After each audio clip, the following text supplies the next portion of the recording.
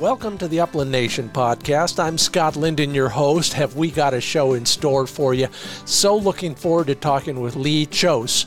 Now, you may or may not recognize that name, but you've seen his photographic work on catalogs, magazine covers, you name it, he's done it. He is the guy who makes all of us jealous when his pictures come out. We're all striving for that. But in addition to being an incredible photographer, Lee is also the founder of Boss Shot Shells. We're going to talk about the state of non-toxic ammo, and Lee is going to make arguments for uplanders using non-toxic even before the feds impose a regulation like that, and it's only a matter of time. We'll talk Cocker Spaniel puppies.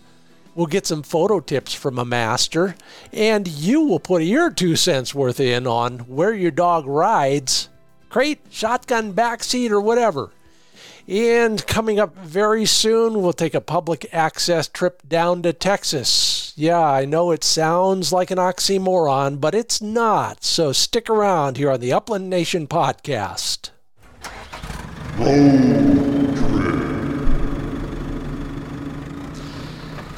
A little closer to home first. Valley quail are my species to study this next couple seasons, so I'm doing it here at home.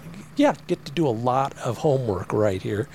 We have a bit of a population, where, mainly because we're the only water source for 30 miles due south of us. So we get a lot of that in our backyard, and I decided to start using that as a little laboratory. Oh, yeah. Now there's a Freudian slip. And then also for selfish reasons, I'll be writing a few stories on valley quail in the next couple of years. And so having a lot of fun with that. One of the indirect benefits is with all these birds coming in, Flick is getting some wild bird contacts well before the season starts, and I'm grateful for that as well. We all need as much help as we can get. In the last week or so, it's been fascinating. He's hit a point twice within 100 yards of the backyard here. We're on a national forest right there. He'll lock up. I'll walk in. I'll fly the birds where I think they are, and sure, they get up, and knock wood, he's been steady. And then behind him, another bunch gets up. There's 15, 18 birds in each of those two bunches. I don't want to think they're two separate coveys. They're close enough together that I think they're just kind of in the same area, same covey, split up a little bit. And he just ends up right between him, threading the needle there. But I'm not sure. Anybody else seen anything like that, whether it's valleys or any other kind of quail? I guess the big news out of all of that is he's steady to wing and shot. We're not killing anything yet, but that's a step in the right direction.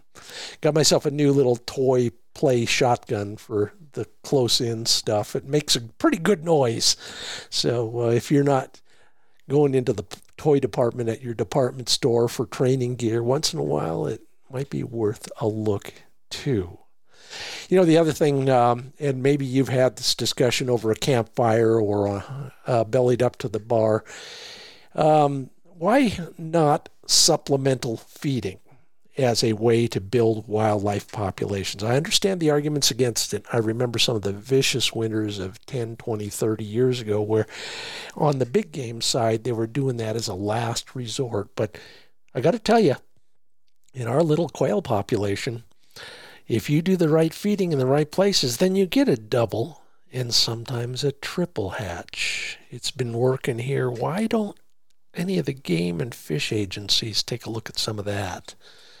That's a question for your next meeting with the biologist in your region here on the Upland Nation podcast, where we're made possible by Sage and Breaker Gun Care products, Pointer Shotguns, Mid-Valley Clays and Shooting School, Ringneck Nation of Huron, South Dakota, Trulock Choke Tubes,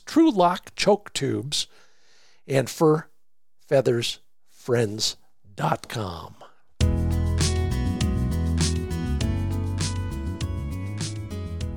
Yes, Virginia, there is publicly accessible private land for the average Joe, even in a state known for ranches so big you can see them from space. That's Texas. Yeah, the home of private jet landings and big dollar hunting operations, does have a way for you to hunt game birds for $48. That'll get you an annual public hunting permit, and it does open thousands of acres of walk-in private property. I went on and dug around a little. There's a long list. You go by county by county by county in there. Start packing your RV and get that permit, and then head for Texas. You do want to mess with it. Public ground in Texas. Indeed. Good luck. We're brought to you in part by Mid-Valley Clays and Shooting School. You know, they do a great job of teaching. You'll have to watch this season and see how I do, thanks to Dave and Vandy. But they also have an incredible pro shop. If you are just now realizing, I need hearing protection, or I need a new gun case, or whatever it is, they've got it. Shooting glasses from all the big names, hearing protection from ESP, and a few other varieties of hearing protection. Those new Negrini cases, gun sleeves and slip cases, range bags, gun cleaning supplies, they've got it all. Go to midvalleyclays.com. Poke around in their pro shop. They may have something that you need as well. midvalleyclays.com. And once you're done poking around on that website, go to hunthuronsd.com. They're the Ringneck Nation. I'll be there this year, and maybe you want to go too. Want a late season hunt with a challenge? Go to the Ringneck Festival and Bird Dog Challenge in November. 124,000 acres of public access all season. Get a free information pack with maps, discounts, and other information. It's all at hunthuronsd.com.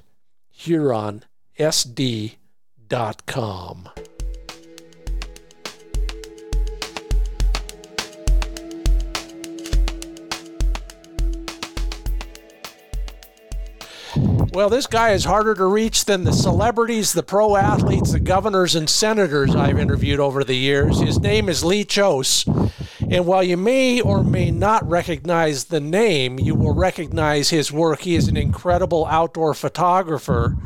And we will be talking a lot about that and how you can kind of maybe improve some of your work in that world. And then also, we're finally going to dive deep into the non-toxic shot issue. So if you're agonizing over whether uplanders need to use it or not, Lee's going to make that clear to all of us. Lee Chose, welcome to the Upland Nation podcast.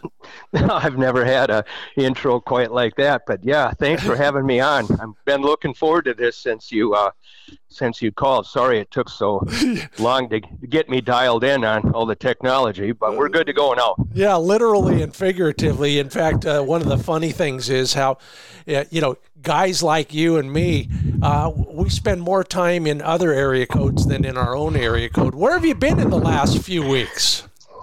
Oh, man. Well, I just got home from Saskatchewan yesterday. Mm-hmm. It could have been yesterday. But yeah, I do. I travel a lot. In the last few weeks, I drove from here out to the shop in Stevensville, Michigan. That's where Boss Shot Shells is. I went there, picked up a bunch of ammunition, and then went down to a rider hunt that we were sponsoring for Benelli with their Super Black Eagle 328 gauge. I brought the shells down there, and I was down in that Venice area hunting blue-winged teal. Yeah. And then I went right from there up to western Saskatchewan, right on the border of Saskatchewan and Alberta. So I've been gone a lot, yeah. Oh, my butt hurts just hearing about that because you're driving a lot of that now, aren't you? All of it. Yeah. Like you look at one of those trips and it says it's 20 hours and you're like, I got 3 days to get there and that's 40 hours of driving. Yeah. I was thinking of you just a few days ago. I was booking an airline ticket and I was thinking, that probably really affected you and your industry during the pandemic when you couldn't get on a plane very often. Oh, when COVID hit, I don't know how it was with like what you do in your travel, but as a big location photographer, it killed all the work. Yeah. Yeah. I mean, it killed it. Yep. And it's still, it's nowhere near back to normal. I think people have found, in fact, I'm not even going to say back to normal. This is normal. This is it. Yeah, it will be. It is truly the new normal for our generation. Yep. People have found a new way of doing things, doing business, staying connected. Yeah, it crushed location photography. Oh, I believe it. Well, I'm older, so I'm very established, and there are still a number of companies that still want me to do their work, so I'm still traveling and shooting, but boy, it killed a lot of it. Yeah, so let's talk a little bit about that, because most people who will recognize you or your work probably saw it on a magazine cover or a catalog or something like that. Who are some of the familiar names that upland hunters in particular would recognize? Oh, all the sport dog work for probably the past 15 years, and wow. All of Benelli's work for 16 or 17 years. Lots of the gun companies. Under Armour Outdoors, I did a bunch of work for Cabela's and Bass Pro back in the day. I've shot many covers for Ducks Unlimited, Shooting Sportsman, Covey Rise, Wildfowl, Gundog. I mean, I've a lot. You are the guy who probably makes it so hard for me to sell stories to Shooting Sportsman. I'm sorry about that. God bless him. I love him. Ralph Stewart, if you're listening, you are the best editor in the universe. You really make me a better writer. But we've had this discussion 2 or 3 times. He says, I love your words, but I hate your pictures. Well, I don't know about that, but Ralph is a great editor. I'll tell you that. He's a great person. Yes, he is. I bet I've been shooting covers for them for 20 years. Well, just a little insider information on that. How does that work for a guy of your caliber? Does Ralph just call you and say, "I want a picture of a small Munsterlander on the water," or what? Typically, he'll send out a request and he'll say, "You know how." I hope this doesn't sound or come off as being like pompous or whatever, but lots of other people, shooters, like they'll submit work, right? Yeah. I don't submit work. Yeah. I did. Yeah. I did back in the day, but now they're like, hey, they'll call me, like could be John Timms from Covey Rise or Callie from Gundog or Doug Barnes from DU. Any of them could call and say, Ralph, and say, hey, I'm looking for a really cool waterfowl cover. Do you have anything nice of a dog with a bird? Yep. And I say, and if I don't, I'll go shoot you one. Yeah. Yeah. It's funny. There is an evolution. You're absolutely right. For sure. You earn your stripes here for sure, right? Yeah, exactly. It's flattering and it's gratifying when people are calling you instead of the other way around. Mm-hmm. Well, it is flattering, and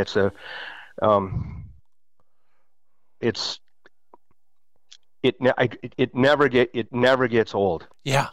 Well, I love hearing from them. I love talking to them. I love talking about how business is, how are things going, and if I can help with a cool cover or a cool feature, just tell me what it is. So let's get creative here for a minute, because this is the stuff that inspires us. That's what sells the magazines in large part, and or it sells an electric collar or whatever else. What is? I mean, I don't want a trade secret, but I want to know what do you think about when you're trying to make a picture? I have a tagline at Chose Outdoors that made sense to me when I started, and it still holds true today. And it's capture a moment, tell a story, move the people. So I look at that and I'm like, okay, first thing, I have it in my head at the end, what I want it to look like, what I want the consumer to feel. And it has to tell a story. It has to, right? Otherwise, it's just another picture, right? Yeah. So I think about that, and then I think about how I'm going to capture it, and then I put it together. And then I love Photoshop. I love retouching. I like it when people turn a page and they go, oh, I chose shot that. Yeah. Yeah. It's funny. I joke about it because I've been lucky enough to work with some great photographers, and maybe someday you and I will work together on something. I hope so. Yeah. I'm not getting any younger. Yeah, I hear you. But we won't go down that rabbit hole. But I used to joke with a lot of them. I would tell them, most of the time you just get lucky, right? You're in the right place at the right time, and you got your finger on the shutter. Mm-hmm. And I'm sure that happens a little bit. But you just talked about you're telling a story. Do you know what the story is, and do you compose this in your head? Mm-hmm. Yeah. Well. Mm-hmm. So there's two. I think there's two worlds, at least in my life, in my work life. One's editorial photography and one's commercial photography. To me, they're completely different things. Okay, so commercial photography is I know who I'm working for. Yeah. The good thing is for them is I'm authentic in this space. I'm like a creative director with a camera. Yeah, but not a 29-year-old creative director on Park Avenue. I mean, that is the running joke in our world, isn't it? I'm born to it. Yeah. I mean, I've never known anything other than what I'm doing. Mm-hmm. I just happen to be on the creative side of the world, right? And that's by no work of my own. And I'm not saying that. I'm not saying that the work I've done through my career is not hard work, because it's really hard work, right? But what I'm saying is like the talent part, I guess, and I like to tell people it's the way I see it. Yeah. I see things different, right? Well, you can't take credit for the fact that you see things different. We all know where that comes from, right? I mean, you can question like what source it comes from. That's up to each person, but there's no question that ability to see things comes from outside of me. No doubt about it. So does it come from your outdoors upbringing and who knows what else? Yeah, for sure. Mom and dad, the way I grew up when a little kid on a hunting and fishing resort in northern Minnesota, and Dad was a traveling sportsman before it was even a thing, I think. I mean, I had books like Jack O'Connor back in the day, and you know what I'm talking about. Yeah. Jimmy Robinson's duck hunting adventures and stuff like that. And my dad, by the time I was 13 years old, I think I'd hunted and fished in 13 different states and 4 provinces. Wow. So when I was a little kid, I really didn't know anything other than, holy cow, look at that. And then I was so blown away by what I was seeing that I think that's what got the art part going. Like I'd draw them, I'd carve them, I would paint them, I'll photograph them. And I tell people about photography, no one takes a picture of something they don't want to remember.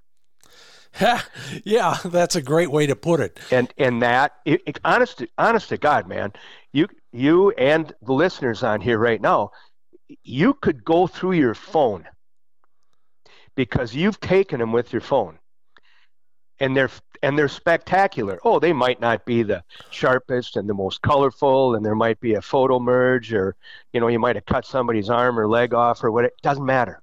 Yeah, doesn't matter. Trust me. Print them. You got to print them. You got to get them off your phone. Otherwise, someday it's just electronic dust. Right? You got to print them and then make a bag. And then somebody's going to pick that bag up in 50 years and go, holy shit, look at Grandpa. Yeah. Yeah. Right? Isn't that the truth? It's absolutely the truth. We talk about why we go hunting. And it's, it's the usual suspects. It's we love watching our dogs first. We like to be with other cool people. We like the beautiful places we go. But I think we also like the memories that come from them. And we kind of minimize that. Oh man, who doesn't want to look back and see a picture of their old dog? Yeah. Really? Yeah. Kids, grandkids, daughters that first started to get into hunting, their first greenhead, whatever. Yeah. You and I brought up, we were talking a little while ago about Tom Dokken, right? Yeah. Okay. Doc told me years ago, this is 3 decades ago for sure, and he goes, a dog will keep a guy in this a lot longer than they normally would have been, and that's a fact. That you're going to go hunting just to take the dog for a walk. Yeah, he somebody else quoted him on this podcast not 4 or 5 weeks ago. I should write this stuff down. Have you ever had Doc on? Yeah. In fact, he's fantastic. It's about time to get him back. I'll get him back. One of my big regrets as the pandemic set in, he and I would sit at the front of the Cabela store in Mitchell, South Dakota on opening weekend and sign books and that sort of thing. That was about the only time we get caught up. Now, hey, that stuff's over and done with. So, very cool. Oh, yeah. Well, good on you. Now, if you couldn't be here with me on the phone, because this is, I'm sure, one of the highlights of your professional life so far. It is right up there with photographing Tom Brokaw, and there you Kurt go. Cody. Because that's what I'm going to ask. Where would you be, and what would you be doing today? Yeah. Oh, I'd be hunting rough grouse in northern Minnesota. Yeah. Oh, for sure. Yeah. No question. I'd be there right now. Tell me more, because this is a game I don't play very often. But when I do, it's up there. It's up there. I grew up in northern Minnesota, and when you're a young boy, you're with dad or whatever, and you kind of did. I told you I traveled a lot with dad, right? Yeah. But you really liked home. I loved hunting rough grouse. I loved hunting snowshoe rabbits. I loved hunting. Back then, there was in my area, there's really no mallards. It was all diver duck hunting. Yeah. Right. So early in the year, it was ringneck ducks. Then the bluebills would show up. Then late season whistlers would show up, and that's kind of what that deal was, And then net whitefish and things like that you did, local things. I loved that. Well, the rough grouse never got out of me. Huh. I mean, they're just the coolest. When you hunt them and you've been around them, maybe you're for all your life. I mean, that bird is bar none the coolest upland bird to me that there is. I mean, they're what I like to tell people, like when it comes to photography or work or whatever, they're like, what are you into? Well, I'm into wild things in wild places. Rough grouse are wild. You can't make it up. Pheasants, you can make it up. Yeah. Other things, you can make it up. You can't make rough grouse hunting up. It's hard. They kick your butt. You go 1 for 10 when you think you're a pretty good shot. Yeah, that would be a good average for me, by the way. They're humbling, right? But they're just beautiful. They taste good. They're cool. They're hard to get to sometimes. They take, great dogs help a ton. They're little guns, 28 gauges, and I just love everything about it. I remember. So that's where I'd be. Yeah, I wrote a story. In fact, I think it was for RGS magazine back when they called it that. I wrote a story and I said, now I understand why hardcore grouse hunters count all the flushes they hear and never see. Right. It's sometimes that's as close as you're going to get. I was on the other night, because I love the conservation organizations and I love supporting them.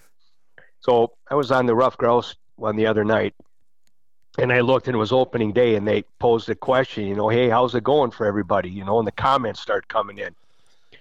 And exactly what you said. Yeah. We had moved this many birds, 25 flushes, 2 in the bag, and that really... Great day. It's real... Isn't it true? I mean, you can go goose hunting and see 5,000 geese. Yeah. No, I understand completely. I mean, look at their whistle lanyards. They got 2 counters. They got bird counters on them. Yep. They got one for shot birds and one for flushes. Yep. Well, I understand completely. A big part of that rough grouse woodcock game is the dog, right? Yeah.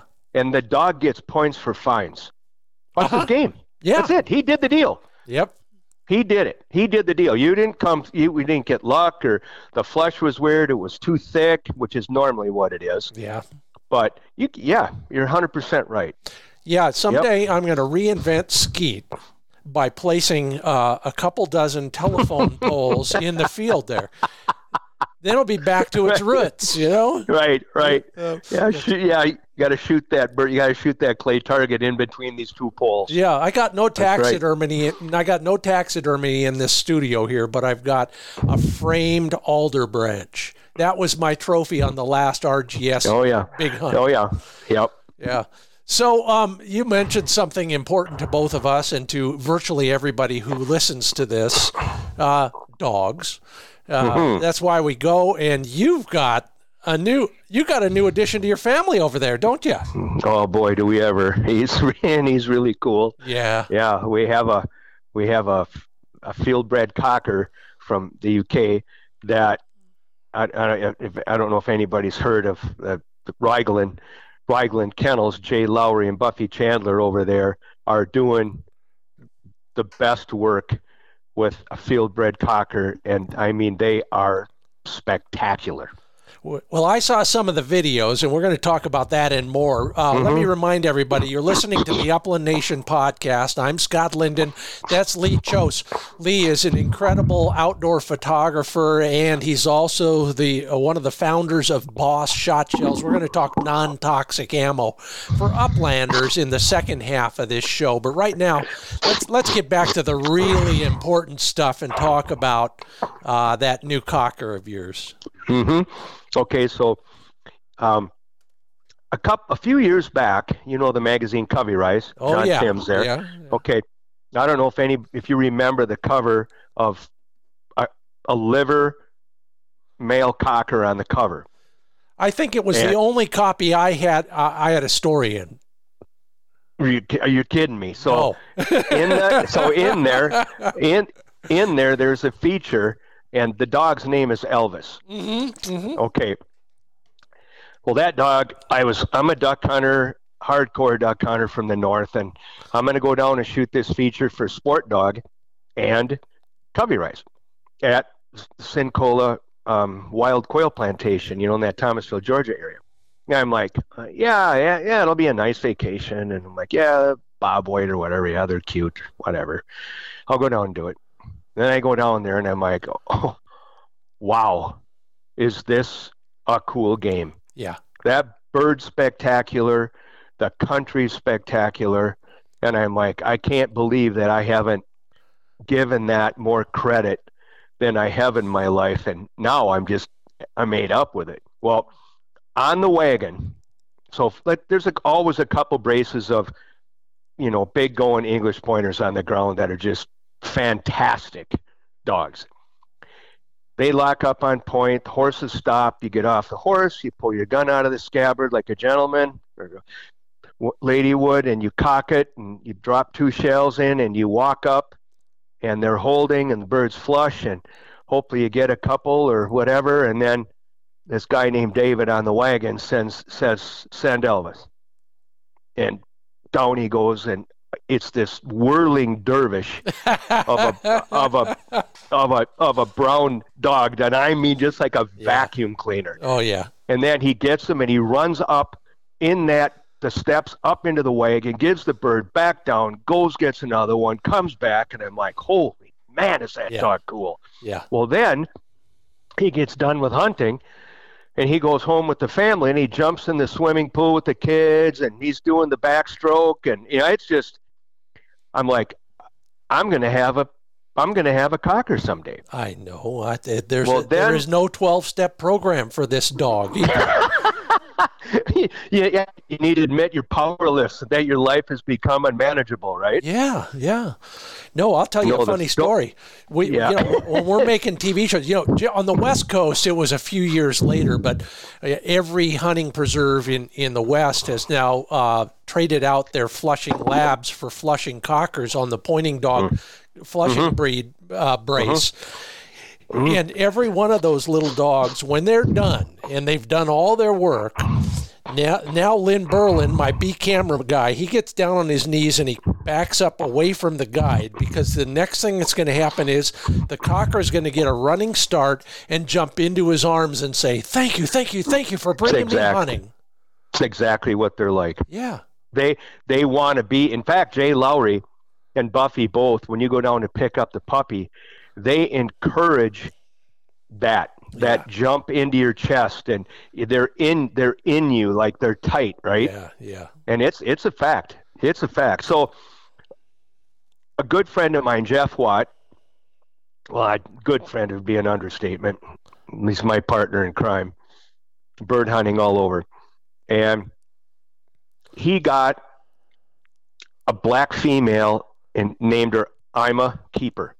And we call her Keep, right? Yeah. And she was a 1-year-old last year, and we did most of our hunting in green timber. And she probably picked up 165 or so, I think, last year. Wow. That's a 1-year-old, right? Yeah. And I'm like, wow. I mean, the ability of these cockers is mind-blowing. Okay. So I shot, actually it's coming out right now, so whoever's ever listening, the next issue of Gundog, there's a black female cocker with a bunch of green heads on a tree. That's Keeper, and that's a Raglan kennel field-bred cocker. Okay. Jay Lowry loved the photograph, and I was at Dallas Safari Club show with Boss Shot Shells last year in January, and I met Jay. And Jay told me, I'd really like to get a cocker in your hands. And I said, well, I'd love one. And I said, just let me know when you think you have the right one, and I'm good to go. Well, he called me not long ago, and he goes, I got the puppy for you. And I said, perfect. What do we do here? And he goes, just come down on this day and pick your puppy out. I said, what number am I in order? And he's like, no, you get pick of the males. Oh, and wow. I'm like, perfect, I'll be there. My wife and I went down there, and this being a bird dog guy, when you go looking at puppies, it's really not you picking the puppy out, the puppy picks you, right? Yep. I mean, it's the way it is. It really is. Well, this little guy, there was one that was obviously the one we were going to take home. That happened right away. So we named him Bosco. And most people think we named him Bosco because of Boss Company, Boss Shot Show. That's not true. That's not true. When my dad, he passed away. He had me late in life, and he passed away in '94. And so he was, old timer, born in 20 and Depression baby and stuff like that in Western Minnesota. Well, they had a farm dog, a family farm dog, and it was a border collie. Yeah. His name was Bosco, and it had something to do with the Norwegian, something to do with Norway, and I can't remember what exactly it was. Yeah. But anyway, so I had my heart set on naming him Bosco anyway. It just happens to work with the Shot Shell company too. So I love it. Anyway, I picked this puppy up, and I come home. Bonnie and I did, and I'm not kidding you, man. That dog he lit the farmhouse up like you can't even imagine. And I've had a lot of dogs, and I've had a couple great ones. Yeah. And this guy absolutely he's well on his way to being, like, he really is. He's talented. He's a blast. His personality is next level. Yeah. Yeah. No, that's, I think part of that is breeding. I think part of it is the breed. For sure. But you said the dog picked you. How did you figure that out? Well, you get down on the ground, or you get in the pen with them. Yep. And then you watch them, and they get up in your lap, and sometimes the way they look at you, you can tell that they're way looking at you. What's up? Who are you? What is this? What's going on here? And they feel good. You roll them over on their back, and play with their belly a little bit, and put them down, and they turn around and they come right back to you, right? Yeah. Then you come back the next day, and they do it again, and it's over. I read something recently. There's been some science lately. Where they get these grants is beyond me, but I want in on this stuff. Somebody was doing research with dogs, and they figured out that when you come home, your dog only for you, not for everybody else in the family, but only for the real owner, will they almost tear up. So, their eyes shine, they glisten a little bit. So, yeah, I'm seeing that in your cocker already. I think that's happening. It happened on day one with you, and maybe that's how you choose them right there. That could be it too, I mean, it's just definitely, I think it's clear cut. It's never been a struggle for me to pick a puppy up out of a litter. Yeah. Never. Well, we're gonna carry on with that because there's never enough time to talk puppies, but I want to talk a little bit about training, and I know you guys are working hard on a lot of that, and like I said, the videos are looking great. Take a moment, pour a coffee. I'll be back with you in 90 seconds. The rest of you, don't go away because we got a lot more coming up on the Upland Nation podcast. Lee Chose will be sharing a lot more about dogs and photography. We're also going to talk seriously about the non-toxic ammo argument. And then we're going to share your thoughts on where your dog rides when you're going hunting. So stick around.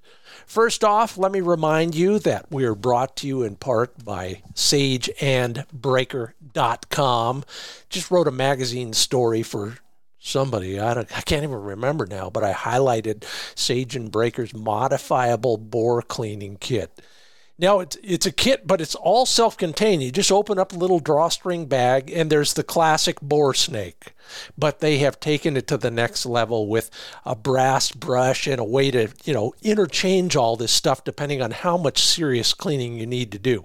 Fast, easy, versatile. I keep one in my truck vault for every post-hunt cleanup. Of course, that's after the dogs get watered and checked out. You want to learn more about Sage and Breaker's accessories, including that modifiable boar cleaning kit, go to sageandbreaker.com.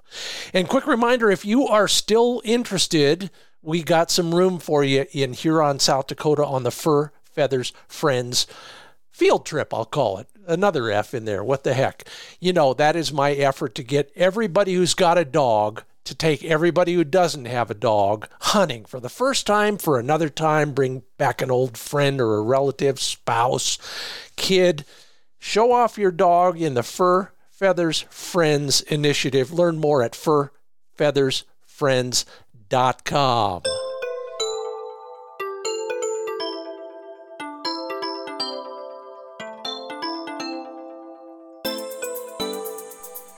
Oh, speaking of fur, let's get back to that discussion about Cocker Spaniel puppies with Lee Chose.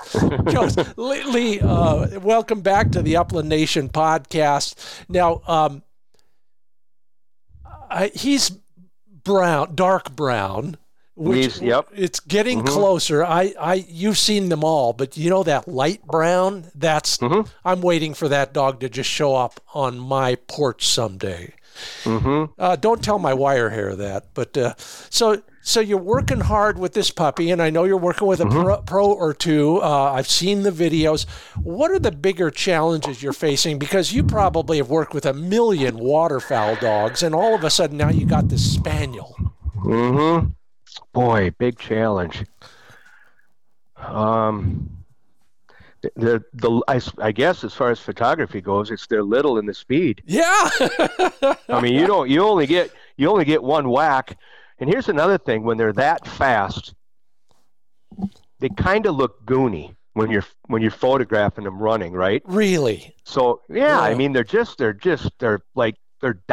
Yeah, they went off, Yeah. Yeah, they are very nimble. Yep. Well, I can almost promise you, someday you'll see a cover of him like leaping. I mean, his water entry for a 6-month-old is spectacular. I mean, they're just their ability in the water and with ducks. And I mean, now you go. I mean, do they have limitations? Well, yeah, sure. They're tiny. They don't have fat and hair to take. It's not like we're going to go hunt on western rivers with ice flows or anything in him. He's not going to do that kind of work. But early season blue-winged teal and wood ducks and mallards in the timber when it's nice and warm out, yeah, for sure, no problem. I can imagine, maybe, I shouldn't presume this, but for you, the bigger challenges with dog management are going to be in the uplands because, you sit in a blind a lot and you know how that all works. Maybe it's just a mental adjustment you need to make. Mm-hmm. Well, you think about a lab, and that's what I've had forever, right? Yeah. And I still have one. He's probably I am fortunate right now. He's bar none the best dog I've ever owned. His name's Cap. He's an 8-year-old yellow male. When you're duck hunting, your lab is always under command, 100% of the time. Think about that, right? Yeah. Cockers aren't like that.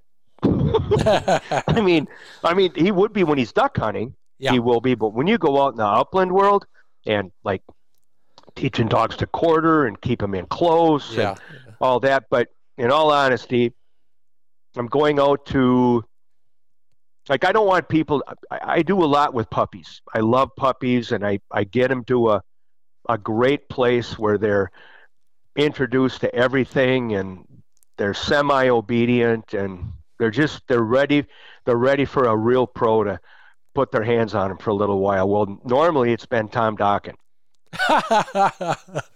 Right? Doc did Cap. I mean, my yellow male I have right now. And I mean, he's a fantastic dog. And then some of those videos you just saw, that's with Mike Wieben. That's the head trainer out at Oak Ridge Kennel. So I was with Mike, and he helped me with, like, Dokken has that puppy program dialed in. Yeah. At Bird and Gun Intro. I mean, it's I hate to say it, but it's bulletproof. Mm-hmm. Mm-hmm. So, I brought Bosco over there, and Mike took him, and we went through that, and he's like, "Holy cow, dude, this dog's a blast." So I said, "Well, let's try this," and we tried a little more, and pretty soon you got this dog that loves to work, right? Yeah. And you just keep advancing him as long as they like that. But Jay Lowry invited Jeff Watt with Keeper and myself, Bosco, to come out to North Dakota on the pheasant opener, and hunt pheasants for 3 days. And I'm like, well, I'd love to. And then he said, I'll take Bosco back with me. Yeah. So that'll be cool. Jay will get him, and Jay will love Bosco, and that'll be a cool experience. And that, I don't know, Jay is like, I mean, those I can't even tell you how cool they are and what a fantastic program Raglan runs there. And I mean, if anybody out there is interested in a field-bred cocker, I mean, get on the list. I'm telling you to do it. I'm telling you to do it now. Don't wait, because it's only going to get harder. Well, I agree. They've become quite fashionable, and I mean that in a good way. I'm glad to see it. They've deserved their day in the sun. And correct. Yeah. Yep. They earned it. Yep. I would endorse that very same sentiment. Absolutely. All right, switch gears for a minute. Licho's pro photographer. We're always out there taking really bad pictures. I've already confessed to that. It's probably going to cost me another story assignment, but that's all right. I got plenty. But if you were going to help us become better picture takers, what are a couple things that we probably haven't heard from anybody of your skill level? The first, let's just talk about if it's people or animals or a scene. Okay, and then I'm going to go ahead and say this: don't be afraid to shoot your iPhone. Yeah, I'm serious. Yeah, well, that's what we got. I'm a photographer. And they blow me away. Yeah. I love shooting it. Like I said, though, you got to print it. You can't just let it sit on your phone. Serious. Okay, so now let's talk about what I would do. If you're going to take a picture of people hunting, if the environment is really where it's at, put your camera on, I think it's called 0.5. I think there's 0.5, 1, and 2.5 on an iPhone right now. Put on 0.5. Hold it up in the air over your shoulders, over your head, and try to shoot the whole, try to get the whole scene, the epic beauty of where you're at. If you're interested in the person, put it on 2.5 and get low to the ground. Just get on the ground. Yeah. Get on the ground and maybe shoot through the grass. Get some grass in the foreground. Mm-hmm. If you're going to shoot a dog, like you got a dog on point, or you've got your lab is holding a duck, or somebody's holding a whatever. Get on the ground below the dog. Yeah. Put it on portrait mode. Focus on the bird and the nose of the dog, and then let that background fall off. Right? Yeah. Yeah. And then if you're going to shoot men holding birds, like a cool grip and grin, and there's nothing wrong with them. Mm-hmm. I love them too. I'm not a huge fan of posting. Yeah. A lot of stuff like that, but I do like shooting them for people. If there's men, get down low and shoot. Men look good when your lens is around the belly button or even a little lower. They look a little heroic. Women, if it's just a woman, they might not be happy with shooting them low. You kind of got to get up a little bit. Gals have hips, and they tend to look a little better when you shoot them a little camera high. Yeah. But and then the other thing is, take the image. I personally use an app called Photoshop Express. And it blows me away how good they can get when you retouch them in Photoshop. It's mind-blowing, right? Yeah. You do adjust the levels and the contrast, and then add some clarity, and there's hue saturation in there. You can pick your color and brighten the green on a greenhead, or the red wattle on a rooster, or the beautiful yellow or orange sky. It's just a blast, but you got to print them.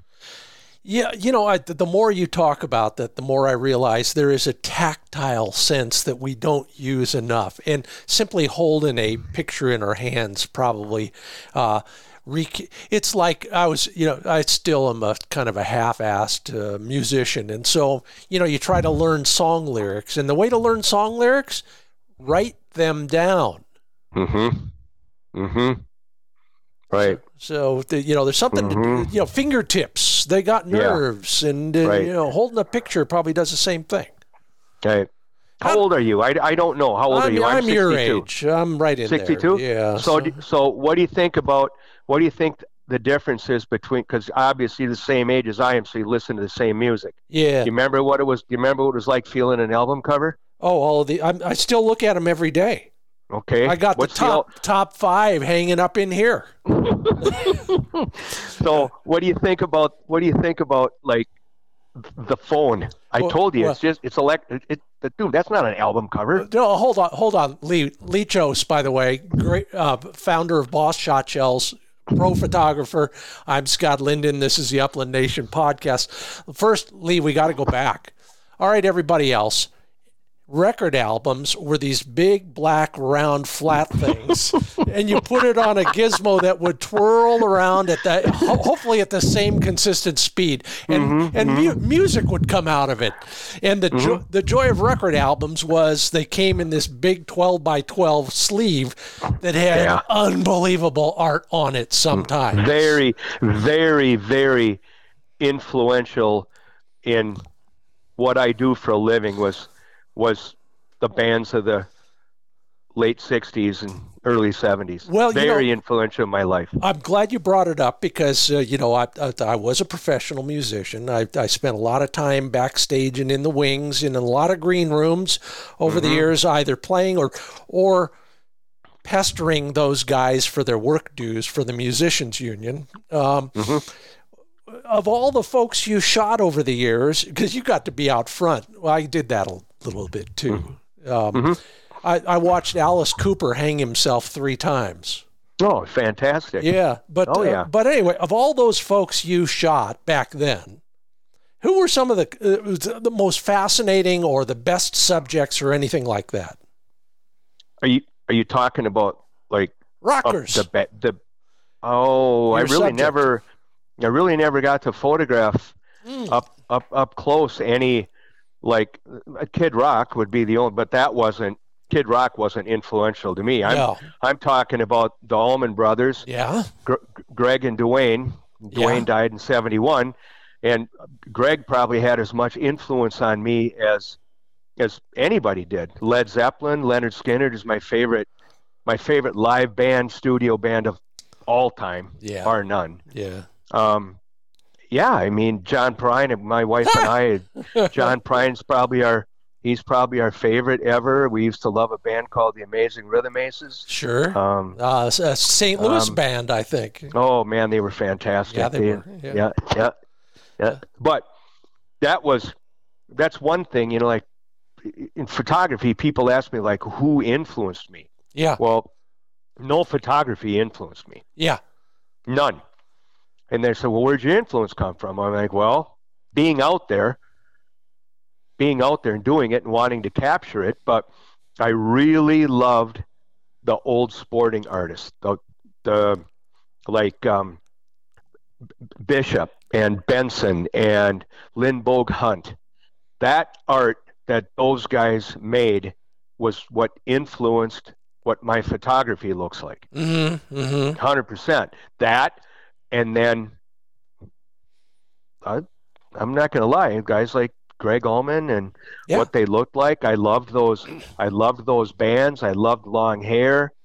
I loved Harleys, and I still do. Love it. You know, all of that becomes a part of you, and you know, it becomes embedded in your DNA. There's no doubt about it. I remember watching Captain Beyond come onto the stage. There's a band you'll have to look up. He entered the stage riding on an elephant. And, you know, they never went anywhere, but I admired that guy. And that was to open for Frank Zappa, my favorite band. Oh, fantastic. Yeah. But, you know, all that stuff happened. I interviewed Steve Rinella. In fact, it's a cover story this month in Hook and Barrel magazine. And Rinella, of course, we all know Steve as the meat eater and, you know, the outdoor empire that he has created. So, you know, but he started as a literature student. He got an MFA at somewhere in Montana. So he's a trained academic, scholarly writer. Oh yeah, and, whip smart. Yeah, and whip smart dude. Yeah, maybe you've worked with him. That was my first long-term encounter with him. But not really. But yeah, I know of him for sure. My point was, I said, so same thing as you just answered, Lee. Who are your influences? He says, I don't watch outdoor TV. I don't read the magazines. I don't read those other guys' books or anything like that. I want to be influenced by the greats in my world, and my world is literature. So, you know, it happens in different ways for different people, but I really think that is what makes people fascinating. And you're another example of that. What kind of Harley are you riding these days? It's it's an old school looking bike that's new. Yeah. Right? Because I really love shovels. Yeah. Old shovels and knuckles, but the maintenance, I'm not that guy. I have to admit that. I mean, I love them. I just love the looks of a shovel, and I love the sound. Yeah. So don't you though?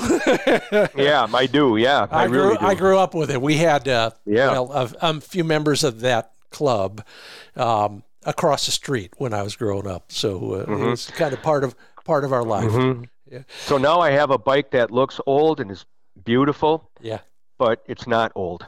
But all the cool. Get on it, ride. Yep. Okay, well that's a great transition to our discussion about non-toxic. Now I want to talk, because you know we're all agonizing over this to a great degree.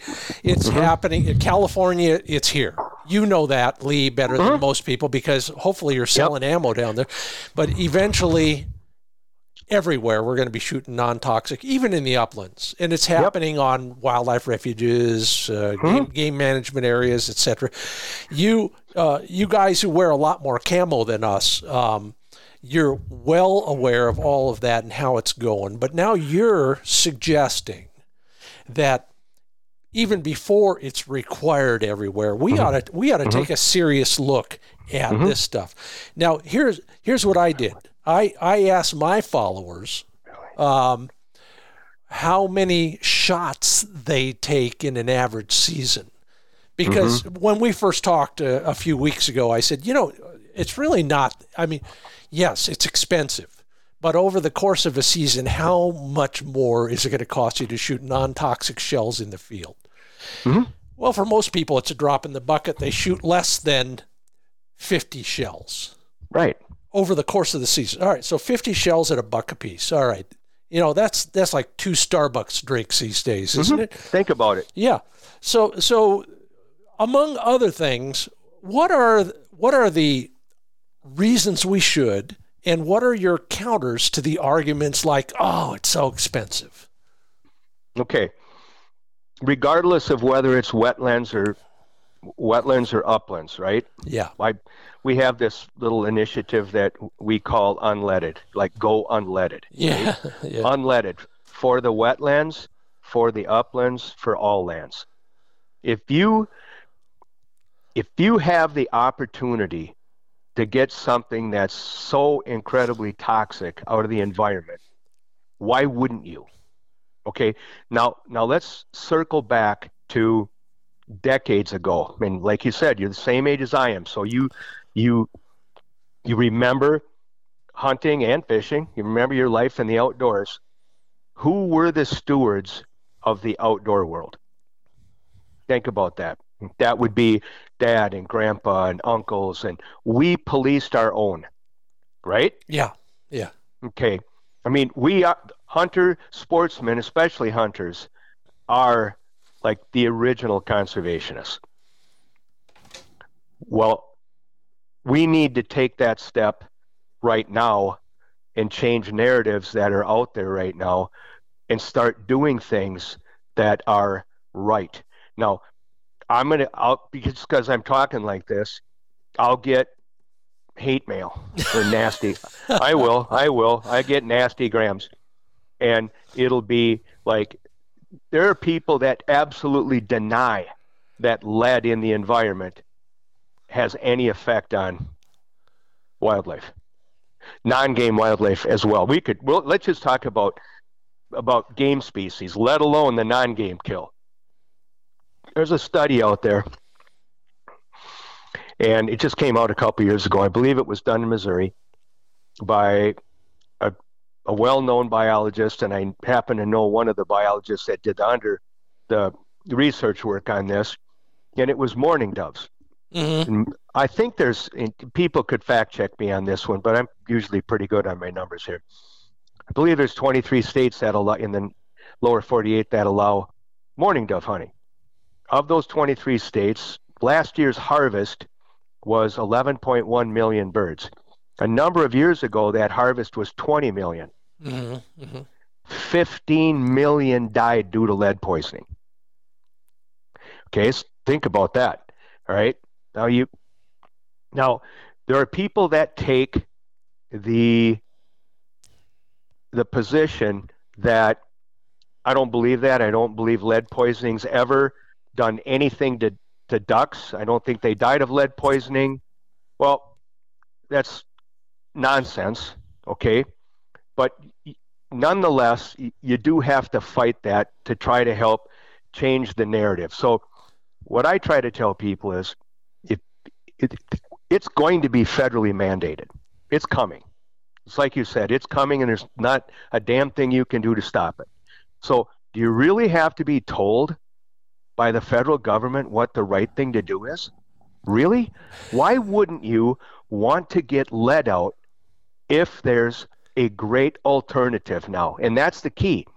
Back when in 91, when they imposed the ban on lead shot, we all know steel was absolute garbage at that time. Garbage, right? Yeah. It didn't kill, and it was very, very frustrating for the duck hunters. Oh, and it caused a lot of them to get out of the game. Oh, or they illegally shot lead for years. Sure. Right? Let's be transparent here. That's how bad it was. But now, somebody's going to say, well, you're just saying this because you own Boss. No, that's not why I'm saying it. It is why I am Boss, though. It is why I got into it, because if I could do one thing in my life other than raise great children and be known as a good friend to people, if there's one thing I could do, it would be to change narratives in our world, our sport, that I think are very, very detrimental to the long-term health of the sport. Very detrimental. Lead poisoning is just one. Get lead out of the environment. Come on, man. I mean, I actually had one dude, he told me he's going out to North Dakota, and he was hunting sharptail and huns in the western part of the state. And I'm like, what are you bringing along for a shell? And he goes, well, years ago, this Pioche lode, golden pheasant or whatever it was, came on and blah, blah, blah, was on sale, and he bought a whole bunch of it. I said, dude, that's lead. And he goes, yeah, I said, you shouldn't be shooting lead anymore, dude. There's other alternatives out there, right? And his answer to me was, his retort was, nobody saved me any buffalo. Oh, my God. I'm not shitting you, dude. That's incredible. So, well, it is incredible, but it's also very telling, because that's out there. Yeah. And that has to go, right? So there are alternatives out there, and like all things that create great change in this country, it starts with the youth. They're the ones that fight. Yeah, I get it. I used to have hair as long as yours, and we were there. I'll never forget playing. So you tuba. remember Vietnam, right? Oh God, yeah, my number was a little high or a little low. I forgot, but knock wood. Mm-hmm. But I remember we protested all sorts of things in the president's office at the university. But so we'll get to that. But let's just make sure everybody understands Boss shot shells. How do we learn more about them and this philosophy that you're espousing here? What's your website address? It's bossshotshells.com. There you go. We're a direct-to-consumer company only. They're nowhere at retail. Yeah. We want to keep it that way because that allows us to make the very best shell for the very best price for everybody. I love it. There's not deals, there's not pro staff where you get this and do you guys have a 40% discount? Like, no. You're thinking about the box world, guys. We're not like that. Yeah. The cost is already out of the shell. There's no middleman markup. There's no giant retail markup. It is what it is. But I promise you this, there's no shell when you factor in performance and price that's even close. And I just want to bring that up. I'll never forget the revelation I felt when somebody said, oh, we use the 3-tier distribution system. And I'm thinking, what? What do you mean? Can't I just buy stuff? Well, we sell it to a wholesaler or a distributor. Mm-hmm. They sell it to a jobber or to a big box. So everybody there adds a little, and sometimes it's not so little, a little bit more to the price. So by the time it is on the shelf at a big box store, it's a lot more expensive than it could be. And so you're dealing with that. And so are a lot of other people. You can buy all sorts of things that way now. Now go ahead. Well, so what is it? Tell us about your shells, especially your shells that are appropriate for an upland guy.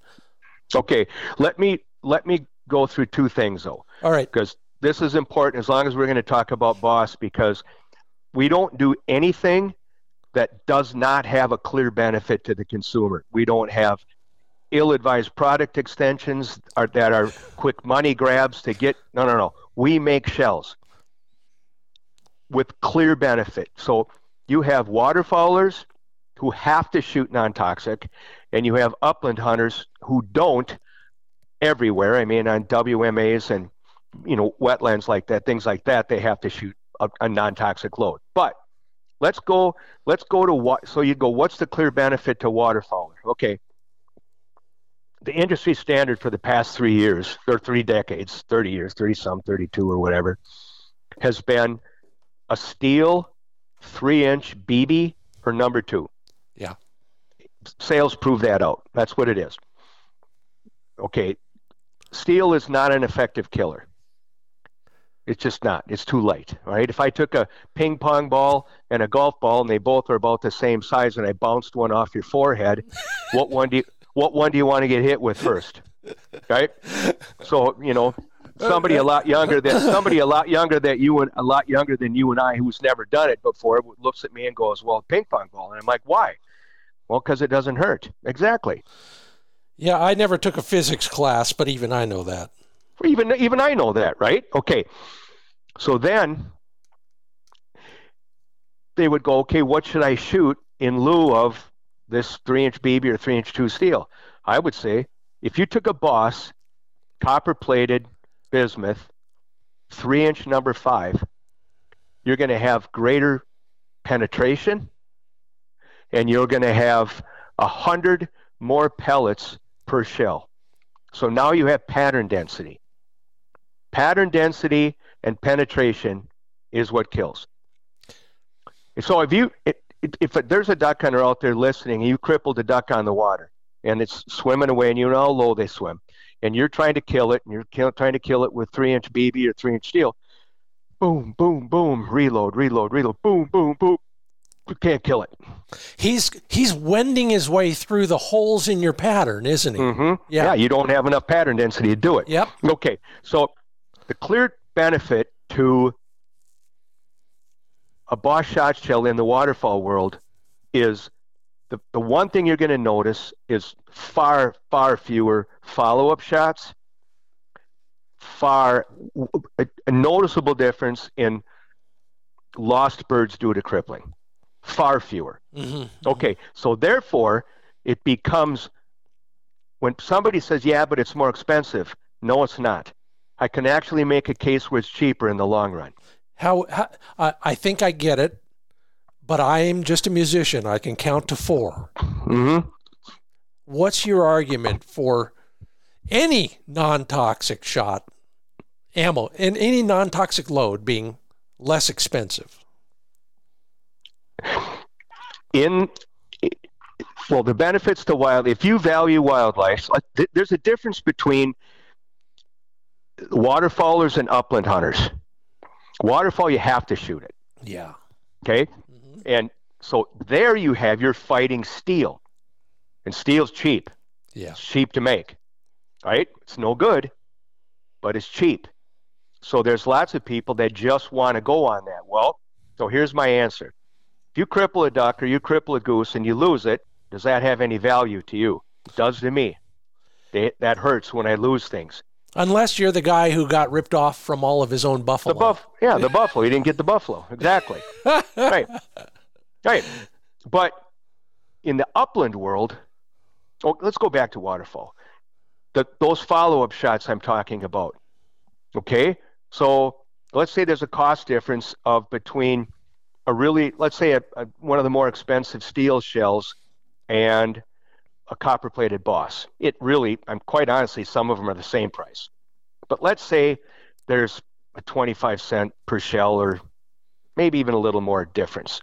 Okay, you're allowed 5 ducks or 6 ducks. How many shells is it going to take you to kill ducks? If you're shooting really good shells and you hit them, you're going to pick them up because they got hit hard. Steel, you're going to have follow-up shots. So every follow-up shot is you're cutting into that thing that you called savings. The only time steel is cheaper is the day you pick it off the shelf at retail. From that point on, it becomes more expensive. Here's another thing.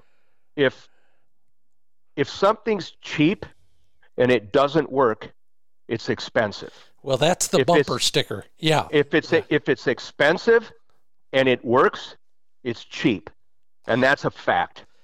That's a fact in almost everything. Okay, now let's flip over to upland. Okay. Obviously, in upland world, we don't shoot shells like we do like a snow goose hunter would. The benefit is you're getting lead out of the environment. And it's time we do that. That's it. Yeah. Why wouldn't we do that?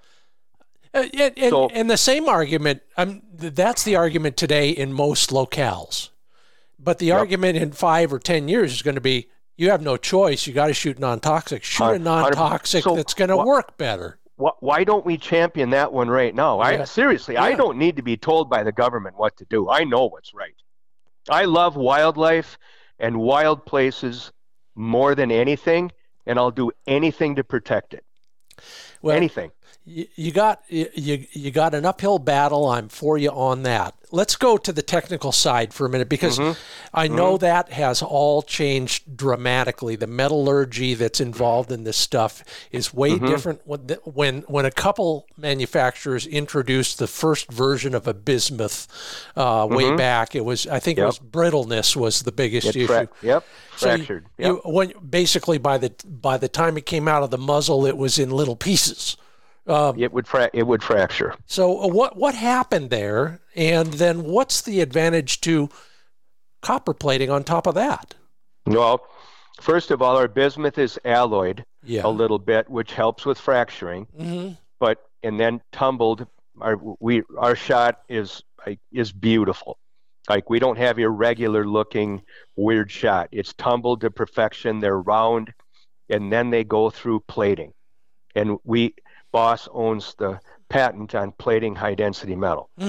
So copper plating on that, when we did it, helped with penetration, greatly in penetration in gel block test. And then it helped with the uniformity of pattern. It was just this, almost like this game-changing, like, oh man, is this ever good, right? You're stoked when you see it. Yeah. Okay. So it's now, you can over choke shells and get them to underperform by over choking. You can, right? That's why we preach, you got a pattern. You have to put this stuff on paper. You have to see what you're doing. So I'm actually, Tuesday, I'm flying out to Missoula, Montana, with Courtney Bastian. She has this event called, her podcast, Bird Dog Babe. She has this women's group out there. It's a grouse camp. And I'm going out there for 2 days to show them patterning and just talk about shot shells and dynamics of shot shells and bore diameter and choke and that relationship between those two things and the shell you pick. Though it's catching on. Yeah. And once people are educated, it's like, well, yeah, why wouldn't you do that? Exactly.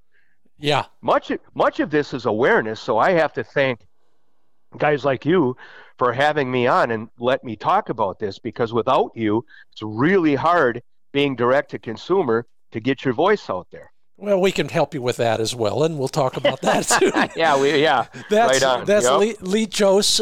He is with Boss Shot Shells, one of the founders there. I'm Scott Linden. This is the Upland Nation podcast. Lee, on that note, here's the one thing. When I talked with the leadership of the Backcountry Hunters and Anglers. Yeah, BHA, Land. When I talked to Land Tawney, I said, Land, it seems like so much of your organization centers on beer, and he got a kick out of that, because they do a lot of social events, and I get it. Now, you guys, there is a boss attitude. You guys, we do. You guys, you look at life slightly differently. How would you summarize that? I guess we have this. Our tagline under Boss Shot Shells is unmuzzled. Yeah. Right? And that kind of confused people for a while. They're like, unmuzzled? Does that mean like a choke thing or whatever? No, we're unmuzzled. I mean, we're going to speak the truth. The boss guys, we call them bossmen. That's only because Ambassador was taken by everybody else. But wherever we're at, and even the advocates of Boss, wherever we're at, it's just straight talk. Yeah. Right? And there's, quite honestly, some of it's uncomfortable. People don't want to hear certain things. Yeah. But we have to get these conversations out and on the table, and we have to get let out. There you get the let out. Yeah, I love it. That's fantastic. Well, we will do this again, maybe in person the next time. Lee Chose, BossShotShells.com. Lee, if people want to see your photography, should they go to your Instagram? Well, I mean, I haven't really made a post on Instagram for probably like 3 years, Oh my but God. you'll see some of it on Chose Outdoors Instagram. But Yeah. look at the Boss feed, and you'll see my work. And then, Yeah. like I said, Sport Dog and Vanelli, and you'll Yeah. still see my work. The other thing is, I've made a habit now since I've been trying to become a better shooter of looking on the inside of the magazines where they generally will give credit to the cover photographer.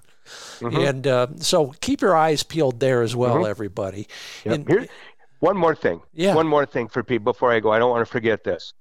On Boss's feed at Boss Shot Shells Instagram, if you direct message, I'm the one you're going to be talking to. yeah, You're not going to talk to somebody that really doesn't understand or doesn't have the answer, can't make a commitment. I'm the one. yeah, If anybody out there, your listeners, if anybody has questions on like what to shoot, this is my gun, what choke, what should I call me or direct message. Sometimes it turns into a phone call, but I'll get you dialed in. I promise. Well, you're not going to get that from the big guys. So take advantage of it while you can. Talk to a great guy, as you can hear, right now on the Upland Nation podcast. And we'll again down the road. Lee Chose, so happy we finally connected. Thanks so much for being part of the Upland Nation podcast. Have a great season. We'll debrief on all of that and more coming up. But in the meanwhile, be safe. Say hello to Courtney out there. And Will do. And we'll talk sometime mid-season, all right? Yeah, that'd be great. Perfect. Right. Take care now. Thank you. Now, the rest of us are going to talk about where our dog is riding in our rig during hunting season, and I think you'll be fascinated by some of the responses to that question. But first off, a couple brief commercial messages. First, from Pointer Shotguns. Yeah, new website, pointershotguns.com. There's a lot of my videos up there, some articles. They got some new models out there, and in fact, you heard it here first. Here comes a side-by-side. Yeah, so if you're looking for that kind of an upgrade, they'll have one very soon, and I'm the guy who's field testing it for them. Learn more about all of the things they have to offer you, including a new single shot for maybe one of the very beginners in your family, pointershotguns.com. And hurry up, this is your last chance to sign up for the Burt County Bird Bounty, benefiting the Canine Adoption and Mentoring Outdoors program. That's my friends at Pheasant Bonanza, the lodge out there in Tekamah, Nebraska. Camo is the organization. Learn more about them and sign up before October 1st at KAMOINC.org, camoinc.org.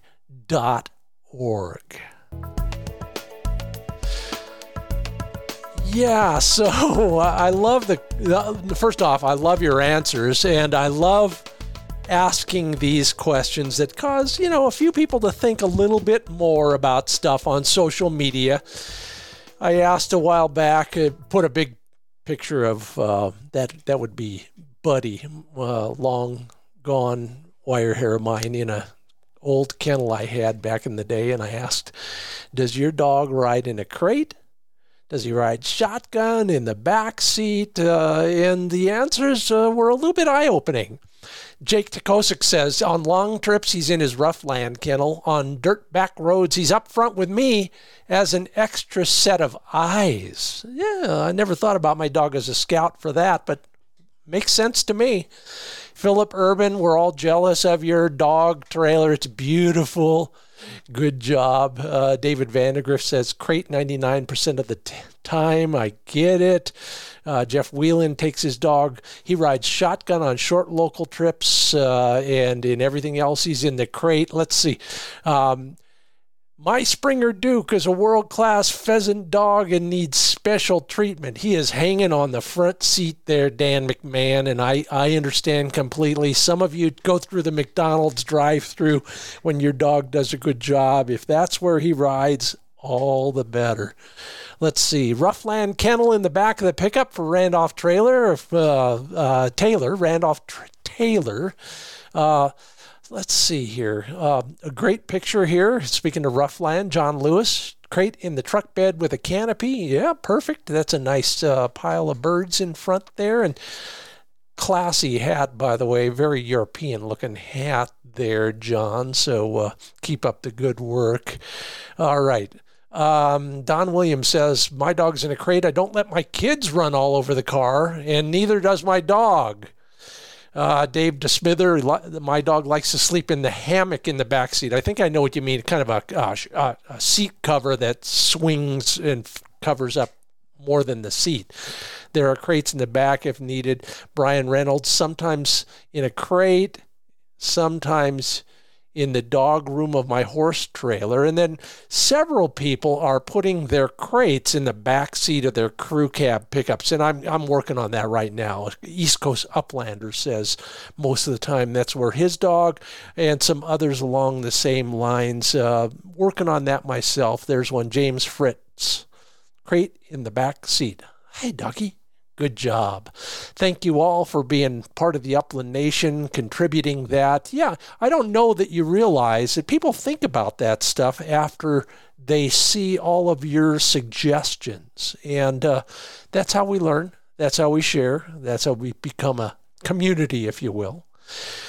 Yeah, and this is how we become a podcast from the kind support of people like TruLock Chokes. Their address is trulockchokes.com. They are a resource, much like Lee Chose, talking about non-toxic shot. TruLock Chokes and all the guys over there have made a science of figuring out how to make those pellets come out of the muzzle in the right speed, at the right shape. And, you know, you take Lee's advice, you take Scott TruLock's advice, put it all together. All of a sudden, you got a fully functioning shooting system. I've said it before and I'll say it again. You want to improve your shooting overnight? Put some well-built TruLock chokes in your muzzle. Replace the factory chokes. Learn more about what they have, what in the way of resources, from patterning to how ballistics are affecting everything you do out there at trulockchokes.com. Thanks to everybody who made a comment, everybody who left a rating and a review.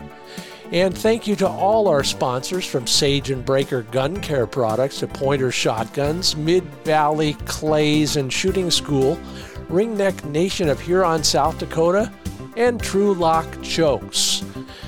Yeah, it's just about here. If you haven't gotten out yet, you will be soon. I am looking so forward to my first couple hunts, and you are too, I can almost guarantee it.